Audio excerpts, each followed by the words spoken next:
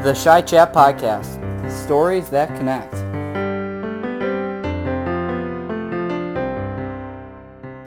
Hey KPMG, my name is Houston Staub. I'm a manager here in our audit practice in Chicago.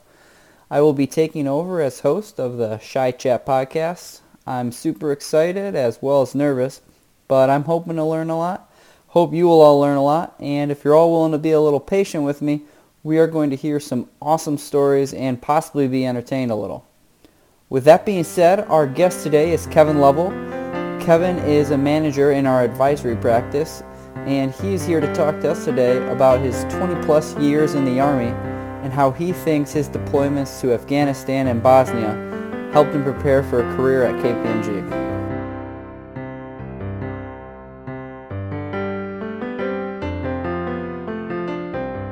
Kevin, welcome to the ChiChat podcast. First of all, I want to thank you for your service. You're an Army vet, I understand. So I also understand you're part of our pandemic response committee over the last 16 months or so. You've rolled off over recent months. And for the listeners who are unfamiliar with the pandemic response committee, I'll refer to as PRC. Could you tell us a little bit about what its objective was, and then talk about what your role was and your day-to-day work within the PRC? Sure. So the Pandemic Response Committee was stood up in early March 2020. So we could, one, identify ways where we could ensure the safety and health of our employees while meeting our contractual commitments to our clients and maintaining our place in the profession and in the marketplace. I had the privilege to serve in the project management office under Wayne Miracle from March, from its inception all the way to the end of July of 2021 when I rolled off. My responsibilities included assigning work at various times to the different project managers assigned to one of 6 different work streams, providing quality control on different documents that we produced. So who would you say on the corporate side of KPMG were you most in discussion with on a daily basis? Darren Burton had delegated the responsibility and the authority to a core team of subject matter professionals that represented several different functions, including risk management, the Office of General Counsel, human resources, the 3 major practices in tax, audit, and advisory, and a couple of other key functions and staff elements that help run the firm on a daily basis. So as I hear you kind of talk about all these people and groups you're talking to, there's a lot of different groups you're talking to, right? And I mean, the first thing I think of, like, that's a lot of logistics and communication that's necessary. Was that the biggest challenge, or what would you say was your biggest challenge in this role? The element that had me concerned the most, that was the biggest challenge, was the fact that there was a mortality rate that was involved in this effort. You mentioned my military service. I was fortunate enough to serve with some of America's finest sons and daughters, and that included a year-long deployment to Iraq.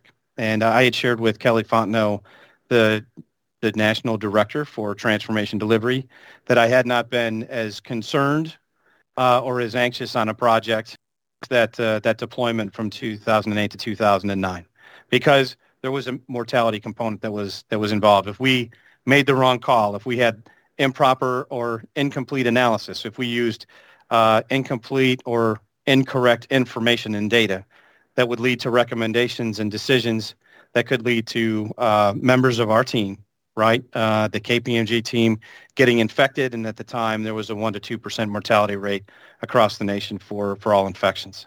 Yeah. I mean, so that makes me think, like, what did you guys judge as your success meter?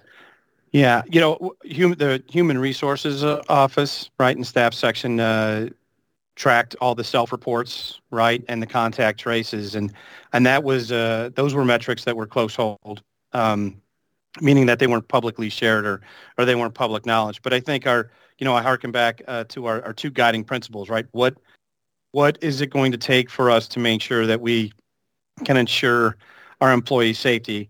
And where are the areas, where are the smart places we can go to get information, to conduct research. And right away, we reached out to a doctor and to staff at the Mayo Clinic in Rochester, Minnesota. We also looked to the Center for Disease Control and their guidance around the Midwest, around the nation. We also looked to what the local departments of health and human services were enacting from a state, county, and city level. So a lot of data that we needed to consume and take into account across all of the dimensions that I mentioned before, all those different work streams. You spike a new question into me because you're an engineer by trade. You're an engineer in the Army, and then with all of this experts in logistics that you kind of brought to KPMG, but now you're dealing with doctors, epidemiologists. What was like something outside of that you maybe learned, whether it be about pandemics, diseases, economics? I think the biggest thing that that I learned that was net new really was the impact and the ability for the medical community to expand and contract. And what I specifically mean by that, we'd often hear these numbers about ICU beds, right? Intensive care unit bed numbers were always between 85% and 90. And at first we tied one of our metrics for our decision making to what's the ICU bed capacity. And we thought that if the ICU bed capacity fell below a certain number, or their fill rate, right? So the number of beds that are filled, if it got below 90%, meaning that there were more than 10% available and then more than 15% available and then more than 20, that was a symbol of improvement in an area. But what we found is that hospitals are businesses and they will decommission ICU beds to save on costs and then flex them rapidly to increase their capacity as they need. So it wasn't a fixed number. In each one of these hospitals, the ICU bed capacity wasn't a fixed number, so you just couldn't use a straight line percentage. It makes me want to take a step back, Kevin, and kind of talk about your background. So you were born and raised Chicago. Yes. You Cubs or White Sox? Cubs. Then you went to Marquette University, joined the ROTC. Yes. Joined the U.S. Army as an engineer. Like I said, 4 deployments. You spent some time working in the Pentagon in business transformation. And then in May 2019, you started with KPMG. And less than 12 months later, a completely different role that you did not expect. So taking a whole life's picture there, if you had to pick, or focus on 1 to 3 experiences in your time in the Army there that kind of remind you of your role at the firm, what would those experiences be? Sure. So the most important thing we do is lead, right? And leadership is a process of influence. A neighbor of mine who was a lieutenant colonel and a battalion commander in the 4th Infantry Division, who I deployed with to Iraq, I had the opportunity to sit through one of his board meetings, his command and staff, as we call them. And he talked about, look, to lead by example, you have to know the standard, and then you have to live the standard. You have to enforce the standard when people fail to live up to that. And that's in every little thing, from setting up a room before a face-to-face engagement by managing directors and partners, right, to making sure that the IT is taken care of and you're connected and you're all dialed in, that there's a standard that we expect people to hold themselves to in the execution of their day-to-day responsibilities and, quite frankly, in the conduct of their persons both at work and after. There was no off-duty, right? As a military officer, you were expected, and I'm going to date myself here and be a little old-fashioned, you were expected to conduct yourself as a gentleman and a lady all the time, which meant really treating people with dignity and respect. Yeah, so really from there, I see you're basically large parallel with the leadership, right? And a lot of overlap with the kind of leaders you're seeing in our firm versus, the leaders you worked under. And at least in the KPMG accounting world, we've always, I wouldn't want to say one of our mantras, but we always say we're not saving lives, when we're working 70 hours and we try to make that work-life balance. But you in the Army then, it was about saving lives, right? But then, fast forward to the PRC, it is about saving lives. And so, I look at that, and that makes you kind of a great fit for this Right. role and for this pandemic response committee. So do you compare any life-death experiences to any life-death experiences that you had at the PRC that you kind of already touched on a bit? Yeah. I think just the initial concern we had, I'll tell you that another humongous parallel between my work here and especially in the Pandemic Response Committee and my work in my 4 deployments, there's a significant amount of uncertainty in everything we do. We never have a perfect picture, and that's okay. The important thing for us to focus on is understanding what the knowns are. What are our facts, right, in our analysis? And then what are our assumptions? But, develop some assumptions, and the definition of an assumption was something that had a reasonable chance to be true, and then applying some assets towards validating that assumption. We used to say we wanted to confirm or deny an assumption, because even if you had an assumption and you denied its validity, well, then you still found something out, right? You still found out another fact. We had a lot more questions than answers when we started the Pandemic Response Committee, and the environment. If we remember back to March, April, May, the question in everybody's mind was, how many days will it be before we go back to the office? Then how many weeks, right? And then how many months? And then the time frame continued to move as our understanding of the environment, which was not static. The environment was constantly changing with us, and now we're in the throes of the Delta variant and other variants that we're facing and dealing with and keeping at bay. And when you get deployed, right, I don't know a ton about it, right, but you're typically deployed for a set amount of time so that, you and your family all kind of know, all right, Kevin's coming home in 9 months, 12 months, right? Where the pandemic, it was 14 days, kind of weeks, months. You said there's no end in sight. Is that like an accurate comparison? Yeah, so I will tell you that pre-9/11 deployments were scheduled, right? Because they were to Bosnia, they were to Egypt, they were to Kuwait. The deployments had set time frames, six months, maybe 9 months. The unit that I was in that deployed to Bosnia in 1997, the 1st Infantry Division, and our unit was out of Bamberg, Germany. We were supposed to go for 6. There was a challenge getting the replacement unit in, so we stayed for 9. So there was a little tweak there, but still was some predictability. Yeah. After 2001, that predictability was lessened significantly. The windows spread out to 15-month deployments. The initial folks that deployed right after 9/11 to Central Asia, so to Uzbekistan and Afghanistan, did 6 months. Some didn't. Some thought they were going for 6. My unit thought we were going for 6. Actually, we were told you're going to an unknown location for an undetermined period of time. After a certain amount of months, we were told it looks like it might be 6 months for you. Hang your hat on that. It ended up being 9. But there's an end state, right? I think, Houston, your point was there's a mark on the wall. It might move, but there's a mark because it takes a lot of logistics to move a unit halfway around the world. And here, there's no cargo plane coming to pick us up and fly us back home. I would love for a cargo plane to come and take me to an island somewhere south, but did you say there was one more example I think that we're missing before we moved on? One predates my military experience, and it's probably the most important one. And I was a toddler, a little boy crying about something. One of my friends did something. I was really upset, and just telling my dad asked me why I was so upset, and I said, well, such and such did something, and he said, well, that's life. And I said, but Dad, that's not fair. And I just kept saying, that's not fair. That's not fair.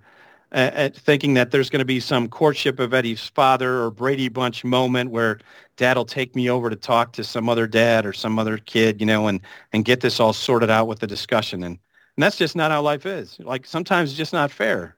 But the other piece that taught me is life's not fair, and you are someplace that's great, like this firm. So you need to appreciate that, because there's somebody else that could probably do my job just as good as I could, or better, and they're not here.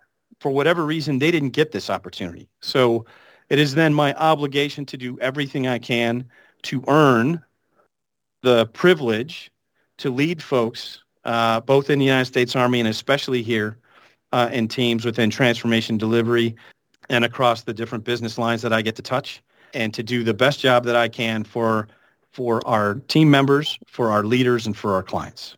I think you're absolutely right. It's a perspective that's worth having. Kevin, I want to bring full circle now. So you rolled off the PRC. What's next for you? So you rolled off in July. You've been off for 2 or 3 months now. What's next steps for you? I was very fortunate. I got to roll right onto an external engagement with the state whose Department of Health and Human Services requires our assistance.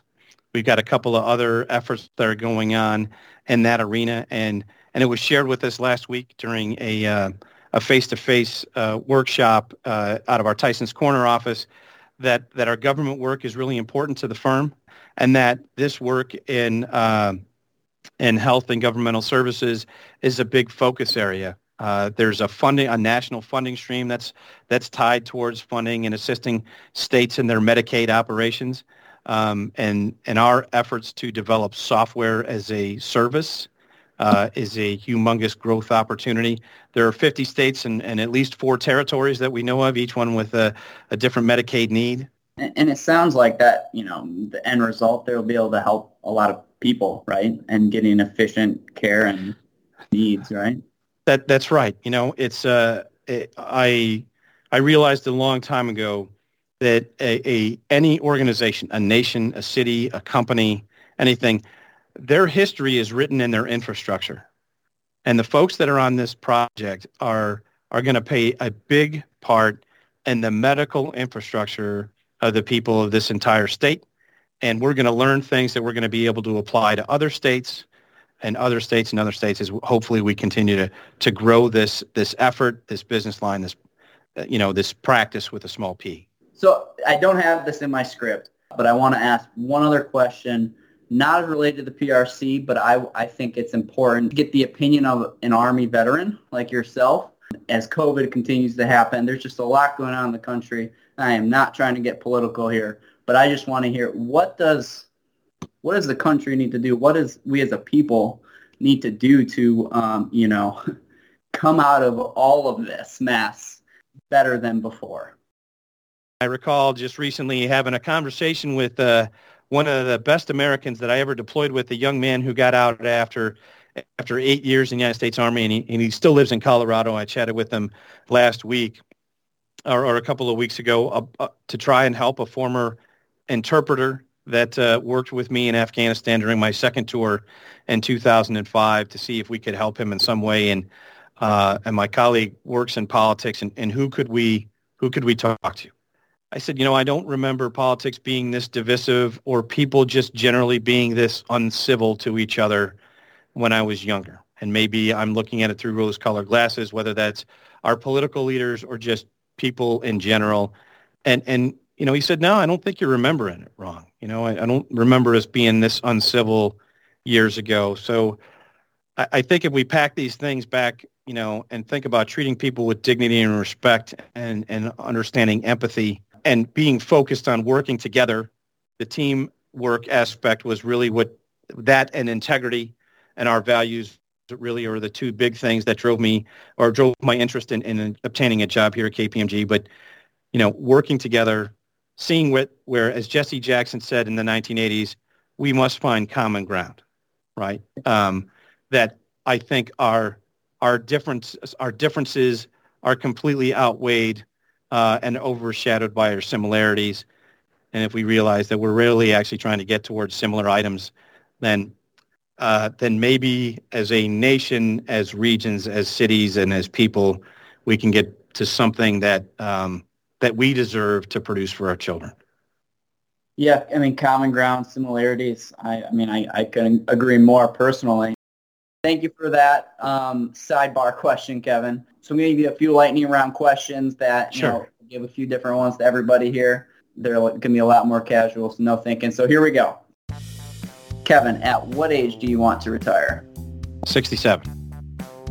7. I would have thought after 4 deployments, I would be ready to retire. But yeah, my wife's not going to let me retire at 60. Favorite Chicago restaurant? Giordano's. What's your go-to drink in the morning? Water. Okay. How long can you hold your breath for? Used to be able to hold it for 2 minutes. Couldn't tell you right now. I've been sitting on my butt for a year solid. Yes. Not a lot of PT going on. I feel you there. And what is the last song you listened to? This is too funny. Waiting for a Star to Fall. It was on a playlist on YouTube on my phone this morning while I was brushing my teeth. The last one that I consciously picked was Shoot to Thrill by AC/DC. Big AC/DC fan. Fun. Kevin, thank you for coming on to the ChiChat podcast. I learned a ton. Yeah, I had a lot of fun with you today. So thank you for joining. Oh, it was my pleasure. Quite frankly, I feel privileged and honored to join you today, Houston. And I hope that everybody finds this event as fun and enjoyable to listen to as it was for me to participate in. Awesome. I can't say it enough. Thank you for your service, Kevin, and be well. You too. And thank you for listening to the ChiChat podcast. For more information about Kevin's story or about the PRC, please send me an email, hstaub@kpmg.com. And if you or someone you know has an awesome story you think we should hear about, shoot a message to Aaron Bailey, ebailey@kpmg.com. Thank you for listening. Talk to y'all soon.